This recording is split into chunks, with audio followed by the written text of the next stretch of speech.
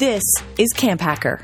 Come find our show notes and our blog for camp directors and leaders at camphacker.tv. Good day, and welcome to our podcast. This is CampHacker, episode 112, recorded on the 14th of February, 2019. On today's show, what inspires you to be a better camp pro? We know that the CampHacker podcast isn't the most regular of shows, and that's why we recommend that you subscribe to CampHacker in whatever podcast app you have on your phone. This week's CampHacker podcast is sponsored in part by camp pros like you who support the show on Patreon. If you've got even one good idea from the CampHacker podcast, you can show your support for the show for as little as $1 a month. For chipping in, you'll get some great rewards too, just like you would with a Kickstarter campaign. Please go to patreon.com/CampHacker. We wanted to say a special thank you to Rebecca Woods, who just joined us as a patron. Welcome, Rebecca. To Rebecca and all the other Camp Mavericks listening out there, thanks for letting your awesome out. We hope you enjoy the CampHacker show.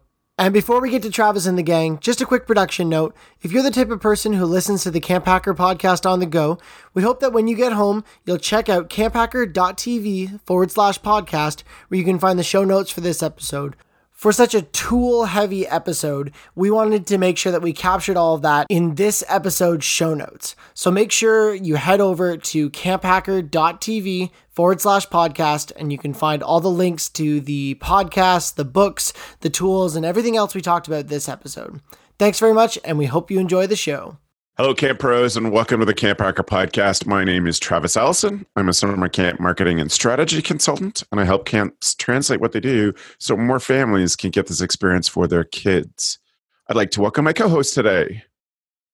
My name is Gabrielle Rail, and I'm one of the camp directors at Camp Waro. Camp Waro is an all-girls camp in the Laurentian Mountains, and we focus on creating a positive female environment, both in French and in English. And my name's Joe Richards. I'm the executive director at Pierce Williams, which is a summer camp and retreat facility. And we're located in Fingal, Ontario, which is sort of halfway between Detroit and Toronto. And I'm Ruby Compton. I'm the chief exploration officer for Ruby Outdoors. Basically, that's just saying I'm self-employed, and I work with camps to knock out their to-do lists, as well as plan outdoor adventures in Western North Carolina, where I live. Awesome. Thank you all for being here. In particular, thanks to Ruby, who many of you know from our Designing Stuff training course and the Best Boss Ever Masterclass, and probably even more specifically from her work at Camp Code with Gab and Beth. Ruby, it's great to have you here. Yeah, thanks so much for having me on. It's been a while. It's like 2 jobs ago. I know. So it's grateful. I'm so glad that you could find time for us in your busy schedule. So Ruby, tell me, what's your passion work these days when it comes to summer camp in particular? What's the stuff you're most excited to be doing? So I've been about a year into running my own company and working with camps. And one of the things that I've found that I just really love helping people. Like, I love it. And so that's something that has fueled me, is being able to channel my energies and efforts into lots of programs versus just one. And I've even had a few job offers kind of like come across the table where it's like, oh, that's interesting. No, I'm really passionate about continuing to help lots of camps, and just, who better to be able to call and get some help from than another camp director. So we can change the world, I'm pretty sure. So I love just being able to jump in and be that yes person when folks are feeling stressed or don't know what the solution is. And I can be like, no, look, I'll come lifeguard for 2 hours while you figure out what you're going to do about your waterfront breakfast. Yeah. Cool. Like, let me just pop in there and you don't have to worry about it. And when I hear camp directors say, it's just so nice to see you walk in the door because I know everything's going to be okay. It's a lot of fun. That's awesome. Well, we're so grateful to have you here, Ruby. It's a true pleasure, and it's nice. Today we're thinking about a topic at a point that's probably, if not the most stressful point of the year. I think we're sort of at like 8/10 of the most stressful part of the year, and that the most stressful part of the year is either now or shortly coming. And sometimes it's hard to remember why you do what you do, what keeps you going. And so we really wanted to devote this article today to finding hope, to find the things that help each of our co-hosts get through tough times, and also just the inspiration to push each other a little bit further. and push ourselves a little bit further, not each other. I mean, of course, the network is the best part for pushing each other, but just pushing ourselves to do a bit better, to take a deep breath and do it again. One of the interesting things about being a longtime camp pro is that every year you're doing the same thing over and over again. So you have this awesome opportunity to tweak it and get better every year. And that's incredibly rare in a job, that you basically get a fresh start every year. And that's exhausting, of course, but important and an awesome opportunity. And so I thought we'd spend today thinking about, when we're recording this on the middle of February, that I want to ask people, where do they find their inspiration? So I want to ask you about your specific inspirations, but I want to think, first of all, where are the places that you look within camp and without? What are the places that you're constantly looking for ideas, things to get you jazzed, etc.? And it can be all sorts of things, but even sort of what you do in your rest time. What do you do for recuperation? And Joe, I wonder if you would start us off. What is the sort of thing, where do you go for inspiration or new ideas? I have no lack of inspiration or new ideas. We've been doing StrengthsFinder with our staff, and one of the things I've realized is that ideation in the Gallup Strengths is one of my top 5 for sure. And so I'm always that kind of person, and lots of you know this. When you're asking for a brainstorm, you really better be specific about what you're asking for, because I can have a brainstorm by myself and people are like, I didn't get a chance to say anything. Well, you said it's a brainstorm. I think my inspiration really comes from doing things outside of camping that can also relate back. Years ago, when I was doing some keynote talks, I had, and it still comes up occasionally in talks, but I had this story where this will age me. I used to have magazine subscriptions that actually got mailed to my house. And for whatever reason, there was a time when Rolling Stone magazine would arrive in my mailbox, and the same day each month, Discover magazine would arrive in my mailbox, which are two very, very different things. But in my mind, it made sense to read widely. And that's one of my inspirations, is just reading widely and not being stuck only on camper behaviors, or stuck on only summer camp and only going to camp conferences. I find a lot of my my inspiration to do more things comes through fiction books. And there's lots of people who don't read fiction now. They put a lot of value on reading nonfiction, because I have to learn something. And the reality is that fiction allows your mind to wander and make connections. And fiction allows you to be like, oh, this situation is like this other situation. And even though it's fictional, I still know how I can handle that and strategize for it. And so a lot of mine is reading online. I use Pocket a lot to store the articles I want to read. I use Feedly as a feed, and I add things, but at the same time, you have to want to remove them as well. Right. And I want to get back to your tools, definitely, Joe. But I just want to just get your mindset on that. So thank you for starting us off there, Ruby. What's your thinking? Where are you searching for inspiration and sustainability in your career?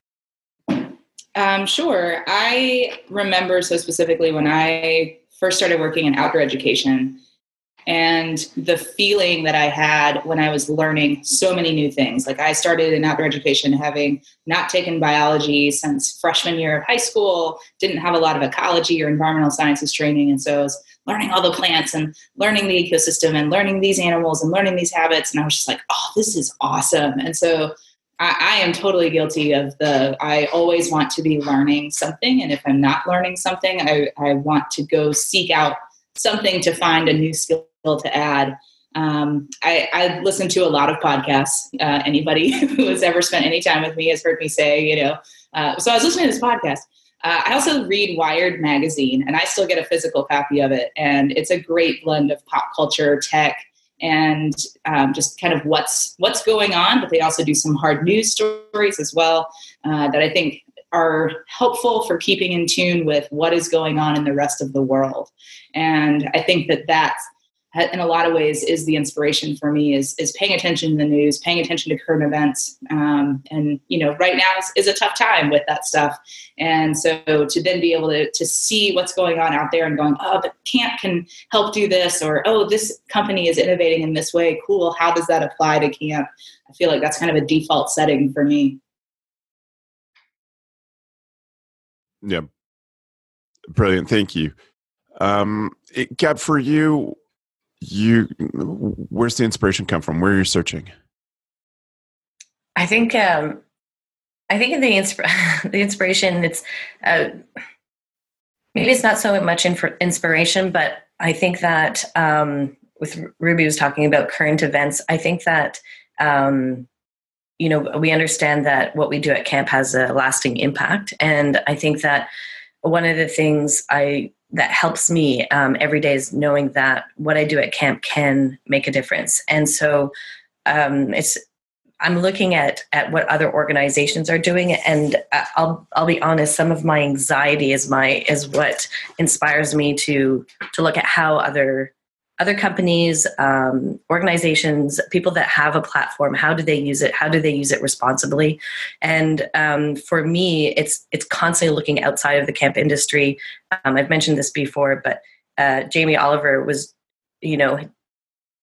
multimillionaire, had every line possible in the cooking industry, and he realized that kids in England weren't eating as well as they could. That obesity was going up, that families were starving in malnutrition, and he took it upon himself and educated himself. How can he help adjust this? And he documented it, and he made some mistakes along the way, and he did some great things along the way. But he understood that he had a platform and that he had a responsibility. And for me, those are the type of things that I find inspiring. It feels like we're not doing it by ourselves. So how can we learn from those individuals? How can we emulate it? But I follow feeds like on Instagram, Representation Matters, because of them, looking at how communities lift each other up and understand communities that are not necessarily part of my community, just so I'm better educated. But my inspirations really comes from a little bit of an anxiety of we need to do better, and how can I have a platform at camp, so what can I do and how can I be responsible while implementing some of those changes?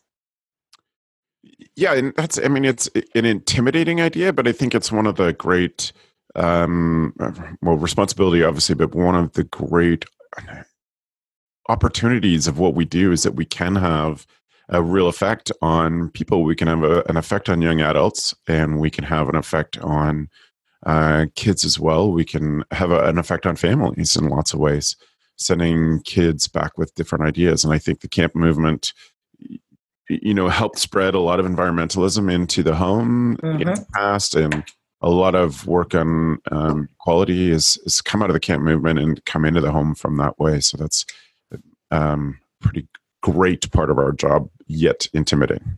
And it's exciting. It's not, and I said anxiety, but the what helps me get through it is that those opportunities and those possibilities, and working with my staff and asking them what we want to focus on, and the buy-in on our staff and our campers is so high. But just even teaching people how to be kinder to each other and listen to each other, it just feels like such an important role that we have, and can really make a difference. And I think for me, that's what's inspiring. That's what's exciting. That possibility within our jobs that we can do that really gets me going in the morning. Awesome. I think part of the other thing is this inspiration, it can happen being a more local camp where a lot of our campers are local and their parents are local. I made the specific point just the other day, I needed to get my oil changed, and I know I have a previous staff member who manages at like one of the quick oil places in town, who I fired many years ago, but has come back to me since then and said that was one of the best things that had happened, because it was a kick in the seat of the pants. And his daughter comes to camp, and I didn't chat with him for a long time at the oil place, but I just said, hey, how is Ellison doing? Now, he doesn't need to know that I had to look up Ellison's name on the way to the oil place. But like that story goes home and is powerful, because you're spreading the inspiration not only to him, but to his daughter who thinks, wow, like Joe knew who I was.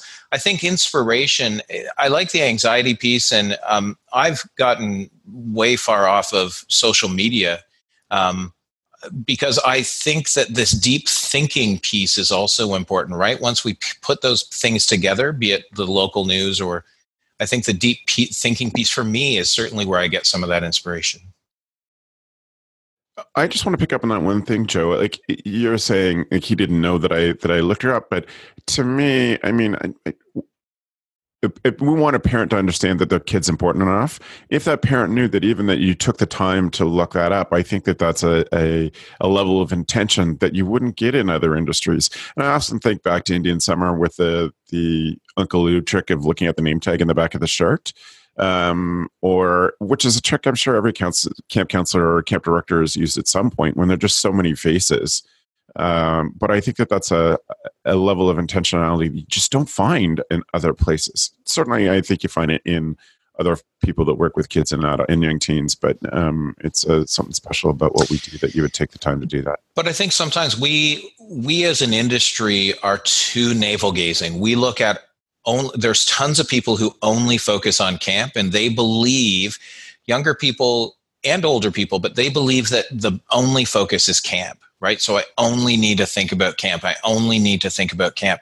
And the reality is we're limiting ourselves because looking for what's ahead, what's next, what will make camp continue on for the next 120 years is really the key to longevity. And that's when you asked at the beginning, Travis, this idea of what keeps you inspired to do what you do all the time. It's really this, that I'm looking for what's next. I have a very unique situation where I can, as long as I don't mess up, I can try and experiment with those what's next things. And hopefully, we as industry professionals and the four of us sitting on this podcast are certainly well respected by some. Not respected by others, and that's totally fine. Because one of the things I've learned is if I'm going to try to change things, or if I'm always going to be honest with people, some people don't want your honesty. They don't want to know that they suck or that their camp is questionable or that them as a person is not someone I would hang out with.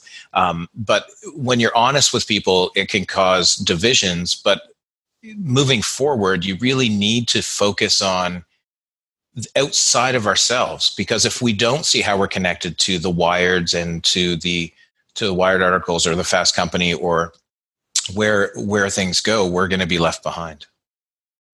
Yep. And I think that you brought up something that I really wanted to draw into this today, Joe. So thank you for that. When we look at summer camp, we're a pretty cautious industry for all the right reasons. But that means that there are lots of places where we can learn lessons. Those of us who think about the business side of camp and some of the strategic stuff know that camp is 5 to 10 years behind what some other industries are doing. So there's so many opportunities for camps to look outside of, as Joe says, or looking outside of just camp. So many opportunities for leadership when you can look outside and see this is where things are going. Here's a totally different style of leadership that's being developed in this very big company. And other people are doing the experiments for us. We have to adopt them and do our own experiments, but the experiments are being done. And I think your point's a great one, Joe. We really need to not just look at the camp industry, but think where are the other places that are growing and develop that touch on pieces of what we do. So Ruby, what specifically now? I want to do tools. How do you listen to podcasts? All the time. So I do a lot of podcasts in the car. I listen to podcasts, especially in the summer when I'm mowing my grass and just doing tasks around the house. And I float in and out with podcasts. Like there are some that I will listen to really faithfully for a couple of months and then kind of drop off and not listen to them for a while. So that's okay. Don't feel like you have to read every chapter, right? Like don't get the guilt about, I haven't listened to this podcast in 3 months. Like most of them you can pick right up and keep going. And a lot of stuff outside the industry. I mean, I dabble in CampHacker and, occasionally go back and listen to Camp Code, but mostly I'm listening to business podcasts. I know you've probably mentioned the Building a Story Brand podcast because you're the one that brought that to me. I listen to that one pretty faithfully. And then Outside In, which is a podcast from New Hampshire Public Radio that is just about outside stuff and environmentalism. And it's fascinating. It's very well done. And then I love the Dirtbag Diaries and She Explores that just tell stories of people's experiences outdoors.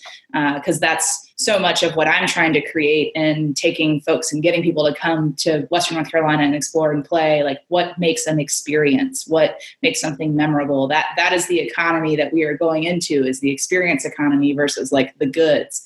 Cause people have what they want, but they still don't feel fulfilled. So how do we create those experiences? And I think by hearing other people's stories, that's a big thing. And then it's also having friends that are thinkers and readers and are going to be the ones who are going to pick up books and things and listen to podcasts that I'm never going to. And I make sure I go out and see them periodically and engage in fantastic conversations and find out what they're reading and what they're thinking about. That always puts more ideas in my head too. Awesome.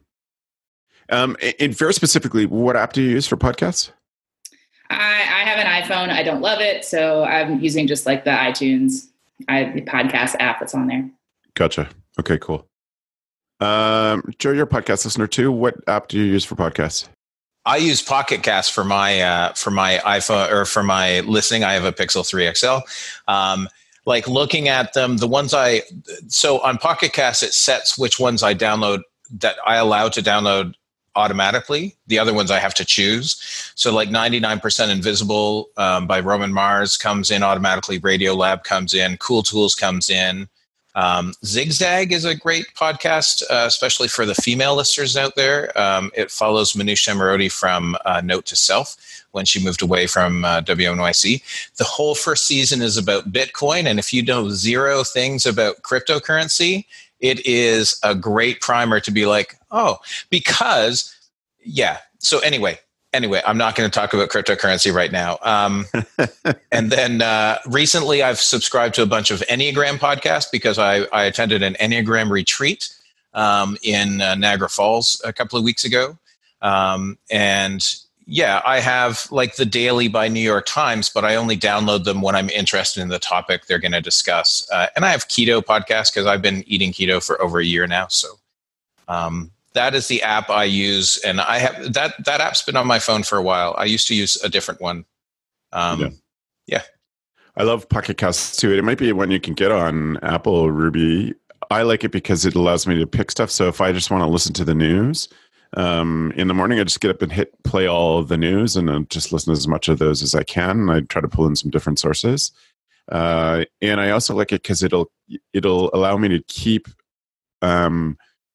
only certain numbers of shows from a particular thing. So I have, I don't need the hourly CBC News. I don't need 24 of them before I listen again in the morning. I only need one, so it'll drop out the old ones and replace it with the new ones. And some shows I like to have like 2 or 3 of them around just for when I'm in a particular mood for that one. I don't need to, catch up all the way on all those things. So the other part to this is all of those news shows, so be it a CNN Minute or Fast Company or anything that's a short, really time span, I actually use the Google Assistant for that. And so I would say, hey, Google, play me the news, which is about to happen. And so then it has Sports Center and CBC News and I'll just mute that. And a BBC Minute and Fast Company. And so that updates, Travis. So I get the latest news if I want to listen to it. I don't go here first. In the mornings, though, I should. Cool. It just gives people a couple of podcasts, and since we're on the topic, I have been listening to Planet Money. It took me a long time to get into Planet Money. I know lots of people have been into it for a really long time. I listened to The Turnaround by Jesse Thorne, which only comes out really sporadically, but it talks about interview skills. and it's been fascinating as a podcaster and someone who's interested in doing some interviewing stuff. I think you're interesting as a cool one. I like interview shows more and more these days. The Ezra Klein show I get a lot out of these days.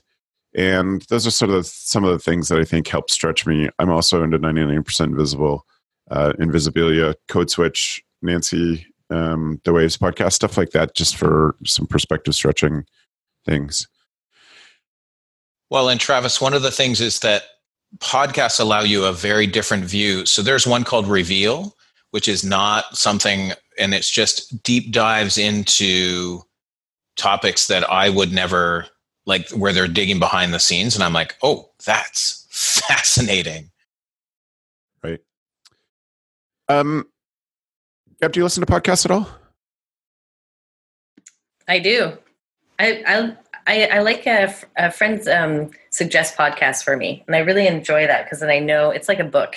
I need somebody to say, this book, you'll really like it, but wait till page 50 because, or else I'm over it. So I just listened to Getting Curious with Jonathan from Queer Eye, but he interviews the specific episode. He interviews Katie Couric, and she talks about just her journey, as a reporter, her responsibility, and she talks about empathy, which I find really interesting.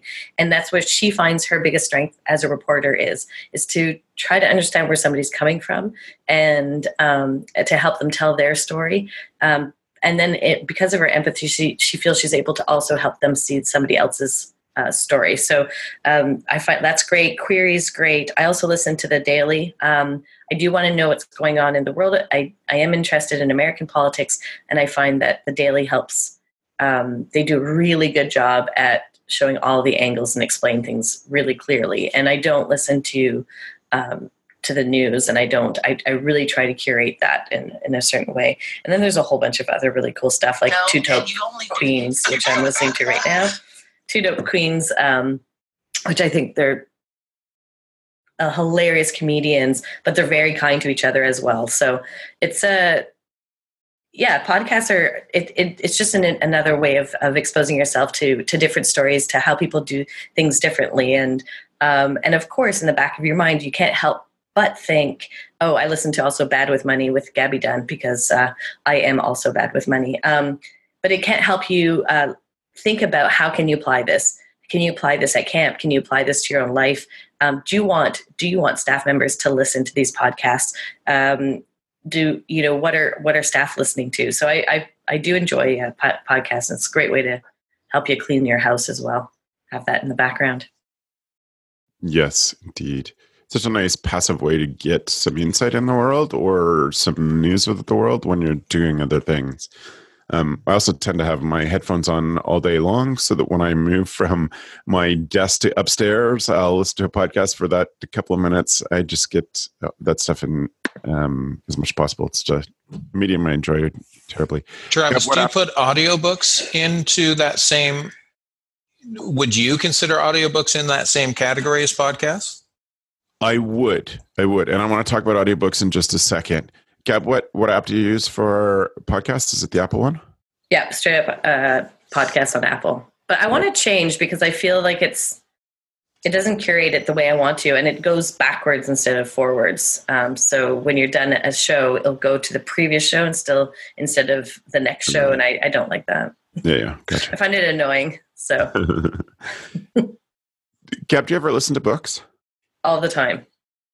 I love Audible, and I say that's how I read. That's my only way of reading. I do buy books, and I find it interesting that I still buy books because I don't read books. I think I'm romantic about books. I'm like, oh, I'm going to have this book. I'm going to, in bed curl up and read this book, and that just never happens. So I do listen to Audible, and I'm trying to think of all the books that I'm listening to right now. But there's one.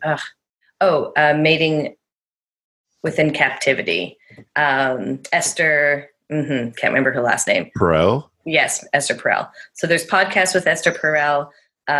She's a well-known couples therapist, and it's really about relationships. And I'm currently not in a relationship. And so what I'm saying is that it applies in the sense of understanding how people, their perspective and how complex we all are, and trying to understand each other. And she does a brilliant job of facilitating conversation.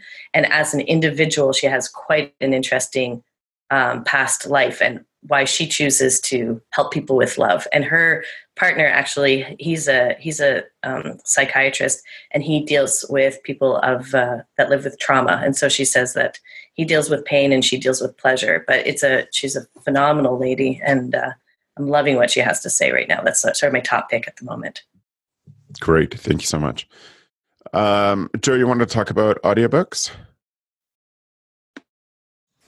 Yeah, I was just wondering because I use Audible as well, but I've also started using Libby, which is my local library's online system. So you can get digital books to read, like a Kindle, on the Libby app. And then my Matt Iskis, our producer, recommended Boys Adrift, and I was like, man, I could get that on Audible, or I could see if Libby has it as an audiobook, and sure enough, they do, right? So it was great. I love listening to a variety of books as I drive or as I do, like woodworking is great because as long as I can focus, because saws are dangerous. As long as I can focus, I love listening to podcasts or books when I'm doing that.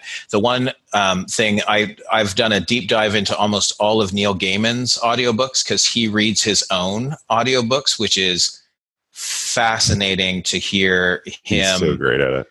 And he also has a nonfiction book of essays and talks that he's given at graduations, and it is amazing to read amazing to listen to and read how he equates the lack of reading nonfiction to problems in our education system, right? The idea that we're taking too much from a just need to know. And Boys Adrift, which I just started yesterday, is goes over the same thing. The fact that we're putting too much emphasis on knowledge instead of on experiential, like actually doing stuff. So I love audiobooks. Audible and Libby are the ones I use. Very cool. How about you, Ruby? I'm going to be the odd one out. I do not listen to audiobooks. They just do not connect with me. And as we've been talking, I'm curious, did y'all read as a child? Was like, that's something you enjoyed? Like, would you opt to go pick up a book and curl up and read for hours? For sure. 4 hours. Lord of the Rings, done all 3 books in less than 3 days. Yeah. I think if reading was easier, that's insane. That is insane. I had mono, so I had nothing else to do. You gotta do I had 0 other things to do. Aren't you sleepy during mono? Not like on day 6, right? Like you've slept for 20 hours a day, and then you're like, I can't get up and do anything, and there's no internet to keep you entertained, and it's all daytime talk show TV in the 90s. Yeah. So, Gab, you were saying? Oh, I was saying. Oh, I it's just because of my learning difference that I can't read. I can't absorb the information that way. So I will read the same paragraph over and over and over again. And when I was a kid, I did read. I tried to read some philosophy books, which that I took from the library that wasn't checked out since 1970 something. And I loved it, but for me, it's like a portal to the information I never had as a kid, basically. But if I could read like that, I would definitely.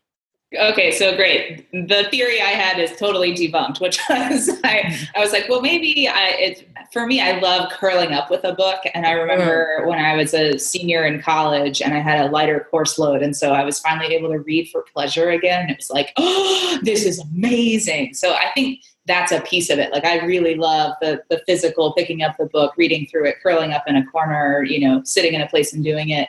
I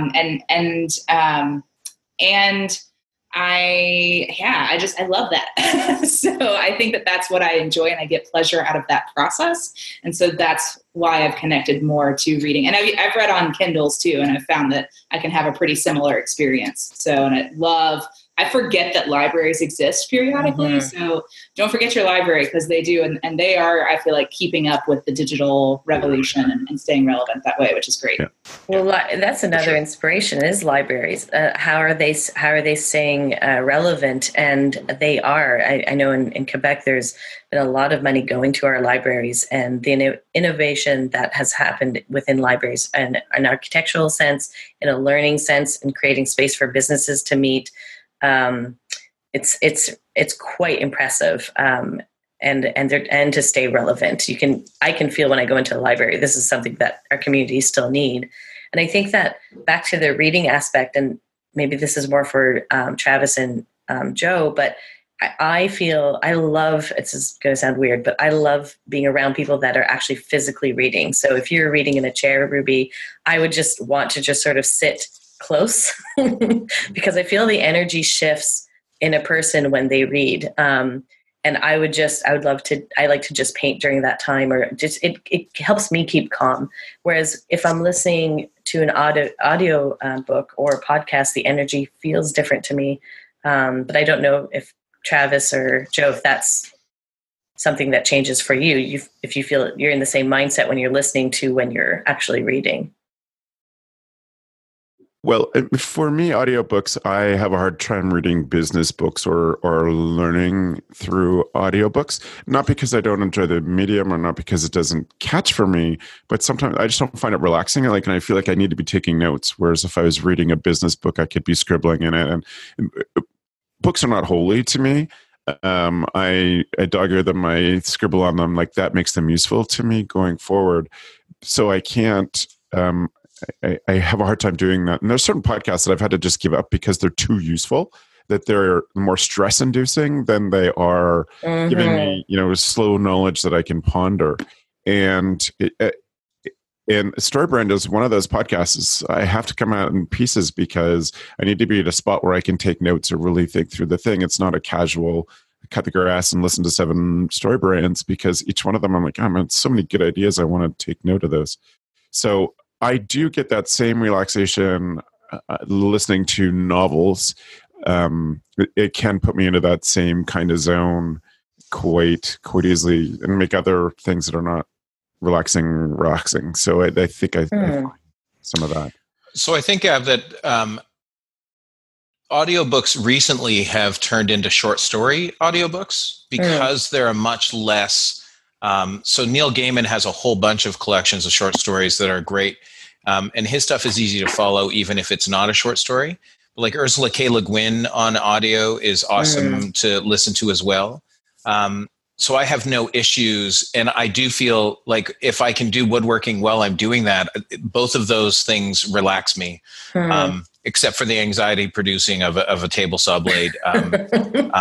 10 fingers, people. Can't wait until the time I come and I'm like, I only have 9. No. And I think that there is a portion. So I do try to start my day a couple of times a week with sitting and reading a physical thing, be it a book or be it on my phone or on my Kindle, but literally sitting with a cup of tea on the couch with nothing else on, because that does give you a different sense. My wife, Jen, does it all the time. She reads what I call mindless books, but that is her thing. But she can also burn through a book in, like 5 hours and just be done books. And she will sit for hours and just get absorbed in that. And it is, when she's reading, you want to be quiet. Right? Like it does change the effect in the house, because our kids are more quiet. And I'm like, I don't want to disturb her because she looks happy. And if she's happy, then I'm happy. It's Valentine's Day, everybody. So that's a good thing. Happy Valentine's. So we've touched on some of these things. Actually, I'm going to come to that later. What are some of the campy things that, Ruby, you touched on this, some of the podcasts you listen to that are outdoorsy, but I'm curious if people know camp inspiration, where they look at, what they do to sustain themselves or be inspired to do more. What are the things? I'll let you folks think about it while I talk about mine. And this works differently some accreditation programs work differently, but in Ontario, the accreditation visits are done by volunteer directors who go to another camp and look through all the stuff. So you always have this opportunity to go to another camp when camp is going and see it. And we always used to make a point of trying, asking if we could bring a senior staff member with us because we want them to have a different perspective. And certainly if there's someone that we thought had a future in the industry or had expressed a future in the industry, we wanted to expose them to more camps. That for me was always a big inspiration. Like some people solving the same problems that we're struggling with, it just like boom, they have a solution. That is awesome. A great part of my job now is getting to go to camps to do photography for them and or going to be a sort of staff and program evaluator, an outside pair of eyes. That has been really had such a huge impact on how I think about the world of camp and how I think about the possibilities when I see so many different solutions. It's just why Camp Bros started, because it's like there are so many people doing so many solutions and we need to be sharing this more. People are eager to be sharing and eager to be absorbing some of these things. So that's why that's important. So I would say Summer Camp Professionals on Facebook, it is a fire hose of information. I get that, but that's valuable if you're good at searching and going to visit camps. Those are my two big camp inspiration moments, the two things that I am consistently doing because it matters so much to how I grow as a camp professional. Are there other camp inspirations for you, Ruby? I would second the visitor piece. I think once you become a camp director, you should become an accreditation visitor, just 100%, whether your camp is accredited or not. And now I actually teach the classes that have people become visitors and learn about the program. And you just get exposed to so many different ideas. I think one of the strategies I've been using lately is really trying to dig into camps that are drastically different from the programs that I ever worked in and are working with. And so like lately I've taken a real interest in urban and just like non-traditional model camps. And part of that is having conversations with folks who've been in my classes who are like, well, my camp isn't really like anybody else's. And I'm like, no, actually there's a whole community of people who say that to me. Let's get you guys together so you can talk. Because what is needed to train a child who is entering this world? Like, yeah, they need to know how to navigate public transit, and they need to know how to visit a museum. And I think that skill is equally as valuable as how to start a fire or put up a tent. And so how cool that we have folks that have figured that out and are doing that. So I think taking opportunities to not only look at camps that are similar to yours, doing similar programming in the same area, but taking time to look at camps that are very, very different. Maybe even some camps that you're like, I don't know if that's a camp. Like, do they get to call themselves a camp? I think you need to go check into that because they're probably doing something really well that you haven't thought of, you aren't doing, and maybe even closing yourself off to certain populations because you're not in tune with what they're doing. Perfect. Thank you. How about you, Gab? I was just going to say, I love what you said, Ruby, about kids taking the metro or the subway, public transportation, using those skills, learning those skills at camp. And I think that we limit ourselves to a typical type of visual when we think about camp skills. And I think for people that aren't from the camp community, it's difficult for them to visualize why would canoeing be something that is useful for my kid. And if we can just get our heads out of what we think camp can do and just boil it down to the essence of we're providing skills for young people and we're teaching them to use those skills in an ethical way. If we just pare that down to something like that, that's what we do at camp. And so for me, within the camp industry, it is just talking to people that are passionate about camp, that they're passionate about that essence. And I try to make time in my schedule to meet with them. So, I had dinner with a friend last night who was also a camp director. And our goal isn't to speak about camp. Our goal is to check in with each other and have a nice dinner. Inevitably, we do end up talking about camp. But it's sort of a cone of silence, a safety bubble, if you will, of talking about. So awesome. How do you feel? Our camp lost 14 staff last year that quit throughout the summer. So that's a whole other podcast. And she asked me about how was I doing with that? Am I nervous about going into the summer? And I totally forgot about that we lost those 14 staff members. And she laughed and she was like, she's like, I think camp's like childbirth. Like you just don't remember the horrible, and it's what allows you to keep going forward. And just having somebody understand that and understand how tough that might have been, as much and so much so that I blocked it out.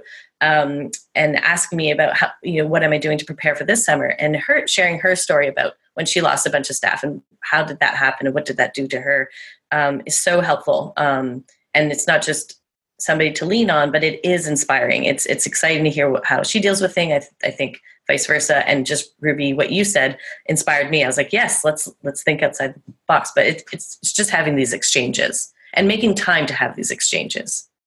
And a resource that I am only just getting into the world of is the International Camping Fellowship, like the ICF, and my trip to Mongolia to see these are kids who are being raised outdoors. So when they come to camp, they want to be in dorms, that is an escape. That is where you create these different experiences for them, was a total mind shift adjustment for me. So that's a resource that, truthfully, and I'll say as an American, I was like, oh yeah, okay, international camping, that's over there. I think we've got what we need. And then just dabbling my toe in it, my eyes have been open to so many different ideas and methods. And yet this really cool thing where you're like, oh my gosh, we're all doing the same thing everywhere. So cool.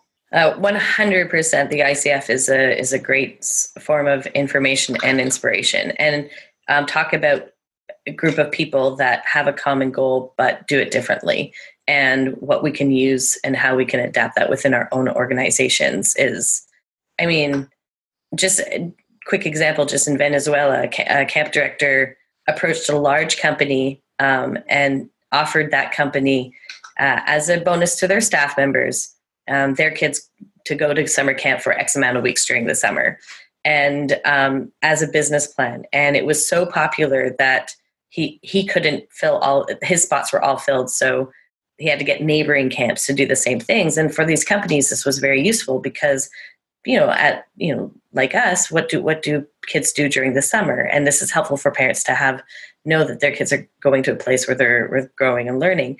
And that model just blew my mind. I just heard him talk about it over dinner, saying this is what we've done and this is how we've done it and this is how we grew.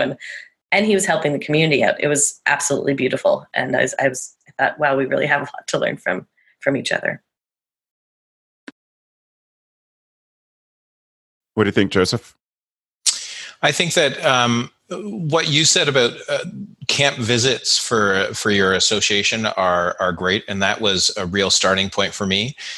This podcast has been an eye-opener. When we first started, which seems like a long, long time ago, we had some guests that really opened up this idea 9 that years ago, Joe. 9 years. Yeah. We've basically been through 10 summers together as a team. Oh, so sweet. Happy Valentine's Day. Yes. And so one of the things I've done with my education funds is I have toured camps. I don't just go and visit them. Ruby was great enough. Was that 4 years ago, 4 years ago, maybe? Yeah, 3 years ago. She actually has she would have the itinerary on her computer as well. But myself and Ika went down to North Carolina and toured some North Carolina and South Carolina camps. And the year before that, we'd been at Ferncliff with David and toured camps in Arkansas. And part of this started with the idea that I went to Australia on my sabbatical in 2013 and did 15 different outdoor ed / summer camps across Australia. And it really is so much better for me to do that than sit at a conference and listen to people talk. Because it's eye-opening and it forces connections to me, and that keeps me motivated to see somebody else doing something. You're like, is that site-specific, or can I do that? Or how can I bring this back? And sometimes it's small things. Last night we were at the London Camp Fair here in Ontario, which was very sparsely attended due to weather, but great people came through. And the one camp, Circle R, was talking about building a beach volleyball court. And I said, hey, Camp Henry in Point Pelee Provincial Park has a great, they put 4x4s in big O pipe to delineate where the sand is versus where the grass is. And I was like, that's brilliant. And so it's those small things. And I had a picture on my phone. And so those visits and actually making it, doing your own sort of support group. So this afternoon, I have a phone call with a couple of other gentlemen who are camp people or were recently camp people. And just to talk about where we're at. And because that stress, it can affect you. Camp sneaks up on me every year, right? I've been doing this for how many years? And like June comes around and you're like, how did this happen again? Like I thought that I had made notes last year to say I should do all of these things in December. But I think seeing other people, going to camp conferences and networking. So in Ontario, the Society of Camp Directors is part of this as well, right? That I don't need to drive 2.5 hours to Toronto 2 times a year, but I get to see people that I wouldn't normally get to see. And I get to chat with people and talk about things that they understand that a lot of people don't understand who aren't in our business. Excellent. Thank you. So my final question on this is, what is the thing you do for fun when you need to put camp out of your brain? Joe? Sometimes I play with explosive things or light big fires. Things that cause you to think. So I own 7 potato cannons because you can never get the design of a potato cannon quite right. And I have different barrels for my potato cannons so that I can fire things like bottles of liquid. Full bottles of liquid can go a full 300-400 feet if you, and then there's compressed air cannons versus lighting cannons. I do that for fun. I do like some simple things like going to the movies by myself is something. And when I first watched Mad Men many years ago and realized that Don Draper, that's one of the things he did was go to the movies by himself. I was like, oh, so yeah, it's just for me, I'd been doing it for years before that. For me, it's a way to let things, nobody can contact me. My phone is off. But my mind can still work through things in story. And this is, once again, the power of fiction over just nonfiction. What else do I do for fun? Yeah. That's good. Those are some great ideas for people. How about for you, Ruby? I'm trying not to be so cliche, but I go outside, do various things. Geocaching is one of them. And nice. Yeah. Something I used to do a ton of. And then I moved to Western North Carolina where there's so many other things to do that it kind of fell out of that habit. But then recently went out again and was like, oh, this is so fun. I love this. So that's definitely something I do. Joe, you said go to the movies. Like, yeah, take myself on dates. It's great. Like I get to do what I want, choose what I want. It's awesome. Just like watching YouTube videos to help me do house projects. It takes a lot of focus for me. I'm not as crafty and handy minded as other folks on this podcast might be. So it takes a lot of work. It's so funny.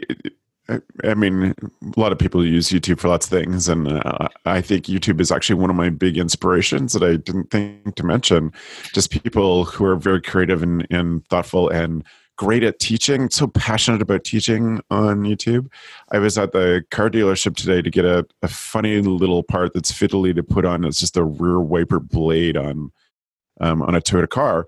And they're like, you bring it in, I'll do it for you. It's like, in my head, I was like, isn't that what YouTube's for? Like, I can do this. I just have to watch YouTube. And that's a lot of my life. It's like, I know the answer to this is on YouTube somewhere.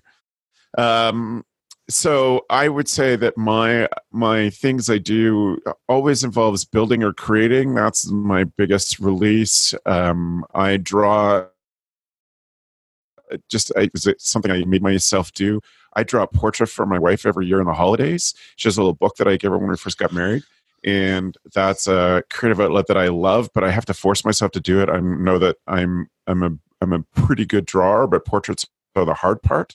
So I made myself do that because it's stretchy for me. But I love building stuff. It's fun. when I'm at conferences and I have my wooden name tag that I made on a scroll saw, people are like, hey, that name tag's so cool. And then they're always so surprised that I designed it and made it. And I think as a camp director, you have to find time for hobbies like that. And I didn't take as much time for that when I was a camp director. I had other little hobbies that I could fit in, but that's fun to make things, Lego things and wooden things like that. Those are places that give me energy and help me just build up myself to take on other big, hard tasks. Yeah, Travis, and I would like to give a shout out to, like, Mark Cooper was a big inspiration for me because Mark Cooper has been on the podcast, does art, and then I started playing with recently. In the past couple of years, I've moved to starting to play with some art stuff. I don't see the piece in the background of Gab's, but I know she owns a piece of original. It's in my cabin, hanging up above the fireplace. Just so that if it burns, it's going to burn well. But like this idea that you are just doing something for there's no real outcome, right? You're not making something to sell. You're just playing with art, right? And that is a different thing altogether. Just relaxing. Yeah. Gab, what are your go-tos for shutting off, building yourself up, stretching yourself? I like what Joe said. I think not having an end result in mind is what's really nice. And I think that I'm very, very, and a lot of us are very end result driven. How is this going to affect this? How am I going to deal with that? And taking a break from no end result is really helpful. So I also like I like using water paints because they're so forgiving, because they're messy. I like going to museums. I do like going to to movies, but I think it's maybe just having that space and that time and saying, what do I feel like doing right now? And that's something that I'm training myself to do, is not, this is what I should do. I should go to the museum, or it's more like, here's my space and what do I feel like? And then of course that also applies to carving out longer periods of time to take a vacation. And if you own your own business, you can always just keep working and working and working. And I had a work weekend this weekend, and one of my staff members, who's an engineer, she was quote unquote took vacation, and the amount of times her work phone just kept blowing up, and her just basically turning it off. And she told me about her boss who went on a cruise vacation with their family, and how he was on the phone the entire time, and how she found that so depressing. I try not to do that, but I'm not great at it. And so it really put in my mind, right, I also want to make sure that when I take time, it's really, as Joe says, when you go to the movies, your phone is off. When you go on vacation, everything is notified and saying you're off. And so that you can just focus on what you feel like at that moment. That's my goal, to take time to myself. And I think also for this group, what you said inspired that, Gab, is travel is so fulfilling. It's challenging. You feel like you've accomplished so much. You feel like you have so much new perspective. That is such an energy building thing for me. I certainly love a day here and there to just watch Netflix all day, but the things that I find most inspiring and recharging are those moments of getting out in the world and seeing new things and learning. We've all said over and over again, we get energy from learning. And I think that's a cool perspective to have as a camp leader. You have to keep learning to keep relevant. And if you can enjoy it, then that makes it a lot better. And I think in this modern world, if you can't find a way to enjoy learning, you're just not trying hard enough. Like there's so many different options. I don't mean that as a cuss. I just mean there are just different ways to learn now that weren't available just 10 years ago, that so many cool things to do. And I think it's if you're not interested in learning, it's asking yourself, why is that? Because if that's the case, then chances are you're having a difficult in your job as well. Because to keep up, especially in our domain with campers and staff members, their cultural environment is always shifting, and we have to keep up with that. But I think there's something much deeper when it comes to when it comes to hobbies and it comes to taking time to yourself, I think a lot of camp individuals, some camp people live at camp, they have their family at camp. And so your identity can be linked to that. And so how do you separate yourself? You're not this job. You're not this camp. You'll be okay if you have to leave this organization. So who are you, and how do you honor yourself? How do you take time to yourself, and how do you separate yourself from the job? Because it is a job. It's not a relationship. It's not part of who you are. It's something that you care about, but that can shift. So having these other aspects helps you think about your job and think about if is this right for you? Is this, yeah. Yeah, one of the things I realized, Gab, is when I lived on site, I moved here in 2005, and we didn't have anywhere else to go for years. And we bought a house down by Rondo Provincial Park on Lake Erie. And let me tell you, when you go to the lake, when you go somewhere away from camp, you can shut your mind off. But it also allows yourself to think more about what you do and why you do it. I know that Travis has received video, like minutes from the lake, me sitting on a beach thinking about summer camp. And, and it's just one of those things where it's a different environment. And if you never remove yourself from it, both physically and mentally, right? If all you think about is camp, and you think that I'm going to be more productive and do camp better, then you're not allowing yourself that freedom to develop something else that would make you a better camp person. Awesome. Well, thank you all. I really appreciate this discussion. And for those of you listening or watching on YouTube, we encourage you to check out some of these things. Most important, and we're going to give Matt a big assignment with this particular podcast edit and show notes. Go to camphacker.tv/podcast and look this up. This is episode 112. And you will see links to all of these things that we've been talking about. Thank you, Matt, for putting in that extra time to pull that together. But there are I was thinking back through the podcast we've done in our 9 years of doing CampHacker. We've done 3 or 4 different shows on sustainability in the industry. So I would encourage you to look back through those and find the ones, if you're struggling, there are other inspirations and ideas that we've had co-host show that I'm really thrilled that exist in CampHacker land. So go check out those as well. So thank you to the 3 of you for sharing those great things. And now I'll move us on to our tool of the week. Tool of the week.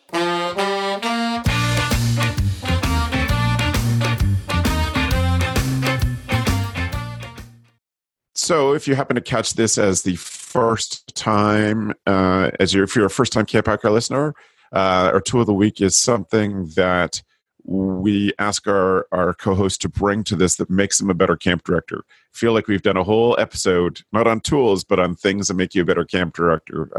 So this a few more little specifics in that.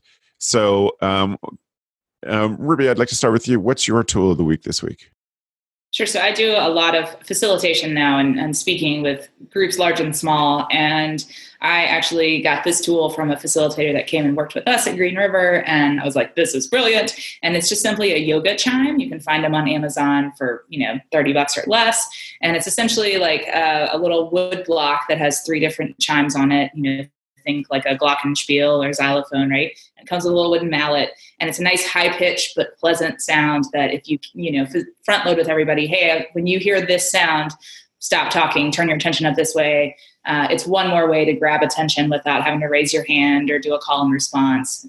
And easy, comes with a little pouch that I just throw in my bag, and it's just a really easy tool to utilize with groups. Very cool. Thank you, Ruby. Mm-hmm. Joe, what's your tool? My tool is the time timer. I'm just going to show everyone who's watching.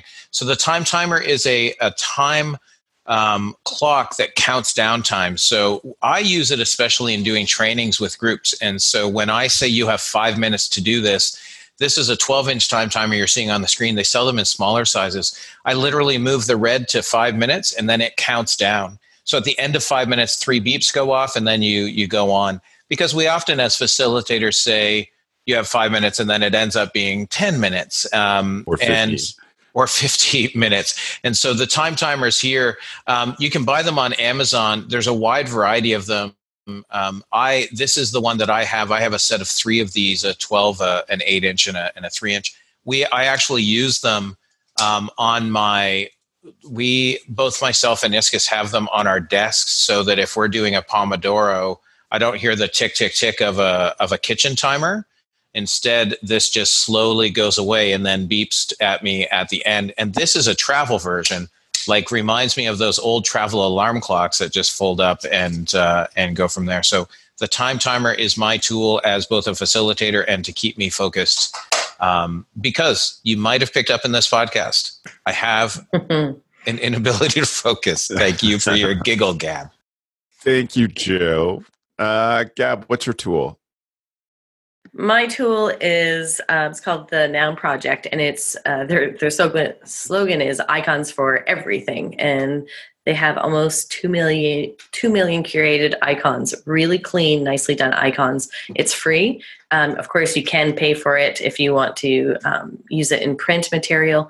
But often I get from people asking me, how did I create my presentations for when I'm a speaker on Keynote and et cetera. And a lot of times I use the Noun Project. So if you're trying to spice up a brochure or look a little bit more professional on Instagram, I use this program the Noun Project, because they're great. Have some really great material there.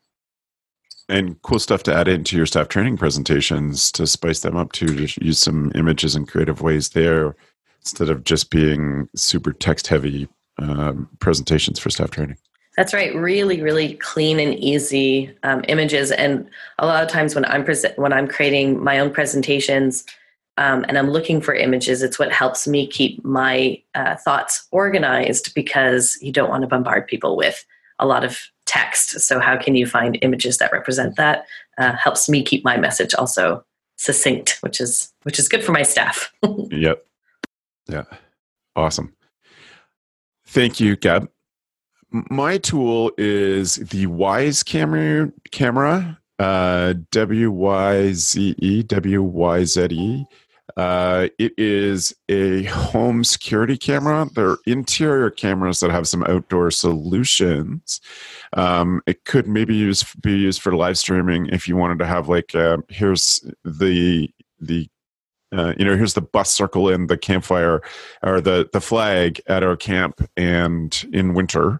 But it also solved this problem that I tried so hard to solve in the internet's infancy that I could finally solve today.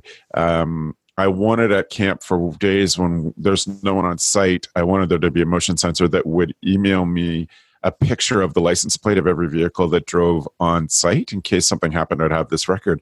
And I could never pull it together in an inexpensive way that we could afford.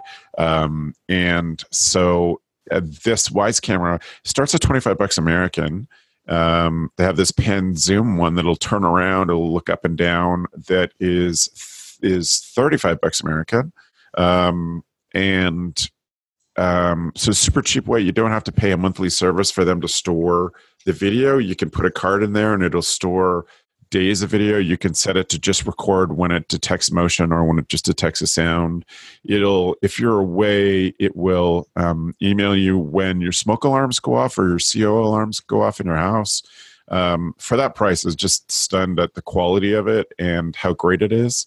Beth and I have been playing around with, in the 24 hours I had one installed in our front window just to look at our door, and playing around with looking at all the funny things that it catches, including last night in the middle of the night, a spider went right in front of the lens. It looked like a spider the size of a city, but in the middle of the night, this spider just fell down in front of the lens, and it was so close to the lens, it covered the whole thing. I was like, whoa, holy cow, look at that. I'm sure it's just a tiny, tiny little spider, but so many possibilities. So cool. Live streaming is one thing. I'm uncomfortable with live streaming when there's kids in there, but I love the idea of live streaming when there's not kids there, or you want to be able to check in on a view from camp if you can't get there for a few days. It would be a great tool. And one of those things that at that price, you just have an app and you just pick a different camera and you can see the live view. And at that price point, you could just, buy 6 of them and put them in places. You have to have internet access. It has to be accessible to Wi-Fi. But what a cool opportunity to hack together your own security system or give some different perspectives on camp throughout the year, because everybody's always so surprised to see camp without the leaves on, or camps, when buildings are being painted, stuff like that. It's a fun opportunity. This is about to be dog cam for me when I was. Yes, exactly. And its original intent is sort of like a kid cam or a dog cam. And on the site, they have a series of videos of dogs behaving badly, taken caught on the cameras, and cats too. Nice. But and a surprising number of pictures of black bears, videos of black bears, and the mischief they get into. If I had this security system set up at camp like I wanted, I could have had a picture of the black bear that tore the whole utility room off the front of my house to get to the garbage when I had been away for 10 days. And it pulled off a whole wall and pulled all the garbage out. How awesome would it be to have that picture of that nuisance bear? Is that how you convinced Beth, saying, Beth, if we would have had this, we could have had this footage? Well, I'll tell you that this camera falls below the purchase threshold. You have to have a conversation with Beth about it. That threshold's not particularly high in our family. No. Deservedly so. I will spend every day of the week, I'll buy new tools, but if this falls below that threshold. So yesterday getting ready for designing staff training, and she's like, "What are you giggling about?" I was like, "Look at this thing on my phone." She's like, "That's the front window." I know. So if you have a boss or a board who sets a spending threshold beyond which you have to have permission, then that threshold is $5,000. So right, but you have earned that threshold too. So you've earned it. Yeah, I'm buying a lot of cameras. Just put them all up. We're gonna do like slow-mo shots, like the Matrix, set up with Waze cameras. Yeah, right. So cool. Yeah, we're going to become a production studio. There you go. You just have a whole bank of all the images. Yeah, that's fun. Anyway, well, I thank you all. It's been a great discussion. We've gone a bit longer than I anticipated today, so thank you all for sticking around on this Thursday morning. If people want to get in touch with you, Joe, how can they follow up with you? They can follow up with me in 2 ways. They can see camp and everything we do here at Pierce Williams at campisbetter.com. Life is good, camp is better. And they can find me. The best way is through the website, yoyojoe.com. I have some social media stuff, but I have been off it for a while. So just yoyojoe.com, and you can get contact stuff there. Thanks for sharing today, Joe. Gab, how can people follow up with you if they have questions? Well, you can check out where I work at Ouareau.com, which is Ouareau. You can also follow me on Instagram, Gabrielle Rail with 2 L's, and Gab's GABZ at Ouareau.com if you want to shoot me a little message. Thanks so much, Gab. It's great to talk with you today. Ruby? You can email me, Ruby at rubyoutdoors.com. My website is also rubyoutdoors.com, and check out what I do and how I can help you. And you can follow me on Twitter, RubyLen85, or on Instagram, Ruby Outdoors. And stay tuned for a live stream of my dog Murphy, because that's really going to be Love it. You wait. I love it. That is great. Well, I'm thankful to all of you for being here and for all your contributions in general to the camp community. All 3 of you make such great contributions. It's the industry deserves to give you many thanks. So I'll pass on mine on behalf of the industry.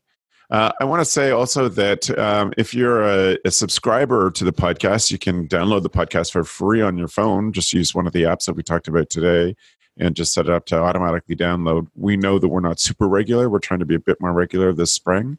But that way the episodes just show up for you and get a magic surprise from the CampHacker crew. I want to acknowledge Oliver and Matt, who've been doing the first class counselor insert into the CampHacker feed. And we intend to do a few more of those this year. And they're all built to be so that you can just say, give the link to your counselors and say, before you arrive, please listen to this. And there's going to be in a variety of topics, but all focused on how to help them be better counselors. So if you want that free resource, just send them the links to the First Class Counselors. They are at the same place that the CampHacker podcast is. So go to camphacker.tv/podcast, and you'll see the First Class Counselors mixed into this feed. And we've done that very intentionally on purpose. So thanks to Matt and Oliver for their work on that. And if camp directors have other lessons that they want us to get across to their counselors before they arrive for the summer, please email me, travis@gocamp.pro, and I'll pass that on to Matt and Oliver as they are working on future shows as well. I would like to say thank you to Matt for being our editor and producer. He does a ton of work to get the show together, and we're super grateful. This episode in particular is going to be a lot of work for Matt. So thanks, Matt. I also want to say, hey, Rebecca. Rebecca is our newest patron. And so her support and many others pay for Matt to do the work that he does. So if you're getting good stuff out of the show, then I would urge you to go check out CampHacker on Patreon, patreon.com. And even $1 a month makes a big difference if we get enough people to do that to help us cover Matt's work. And we're also working on a project to get all of our past episodes not transposed, that's changing the key. Getting them all. And I'm That'd be interesting. We're going to put them all. Welcome to CampHacker. My name's Joe. Welcome to CampHacker. My name's Joe. Welcome to CampHacker. My name's Joe. Transcribed. We're getting all of our podcasts transcribed. It's an ongoing project, but that also comes out of our patrons as well. So, Rebecca, thank you. You're awesome. We're grateful that you're supporting CampHacker, and that's great. Thank you all for being amazing camp people and being the kind of camp mavericks who work hard on their personal development, work hard on their professional development. And we appreciate you. We're heading into a lot of camp conferences coming up soon. We hope that you'll all come by and say hello. If you tell us that you're a CampHacker listener, I will have a sticker for you, guaranteed. And all of us really enjoy the feedback that we get from conferences, so I would encourage you to do that as well. All right. Thanks for the evening, friends. The CampHacker podcast is brought to you by Beth and Travis Allison, summer camp leadership training and marketing consultants. Thanks for listening. CampHacker, bringing your world into focus. Hey Camp Bros, we love that our industry is built on sharing. In order to foster that spirit, we hope that whenever you share an idea that you learned from the CampHacker podcast, conference, summer camp professionals group, or wherever else, that you're quick to give credit where credit is due. That way, we can all encourage more Camp Pros to share the tips and tricks that will make camp better.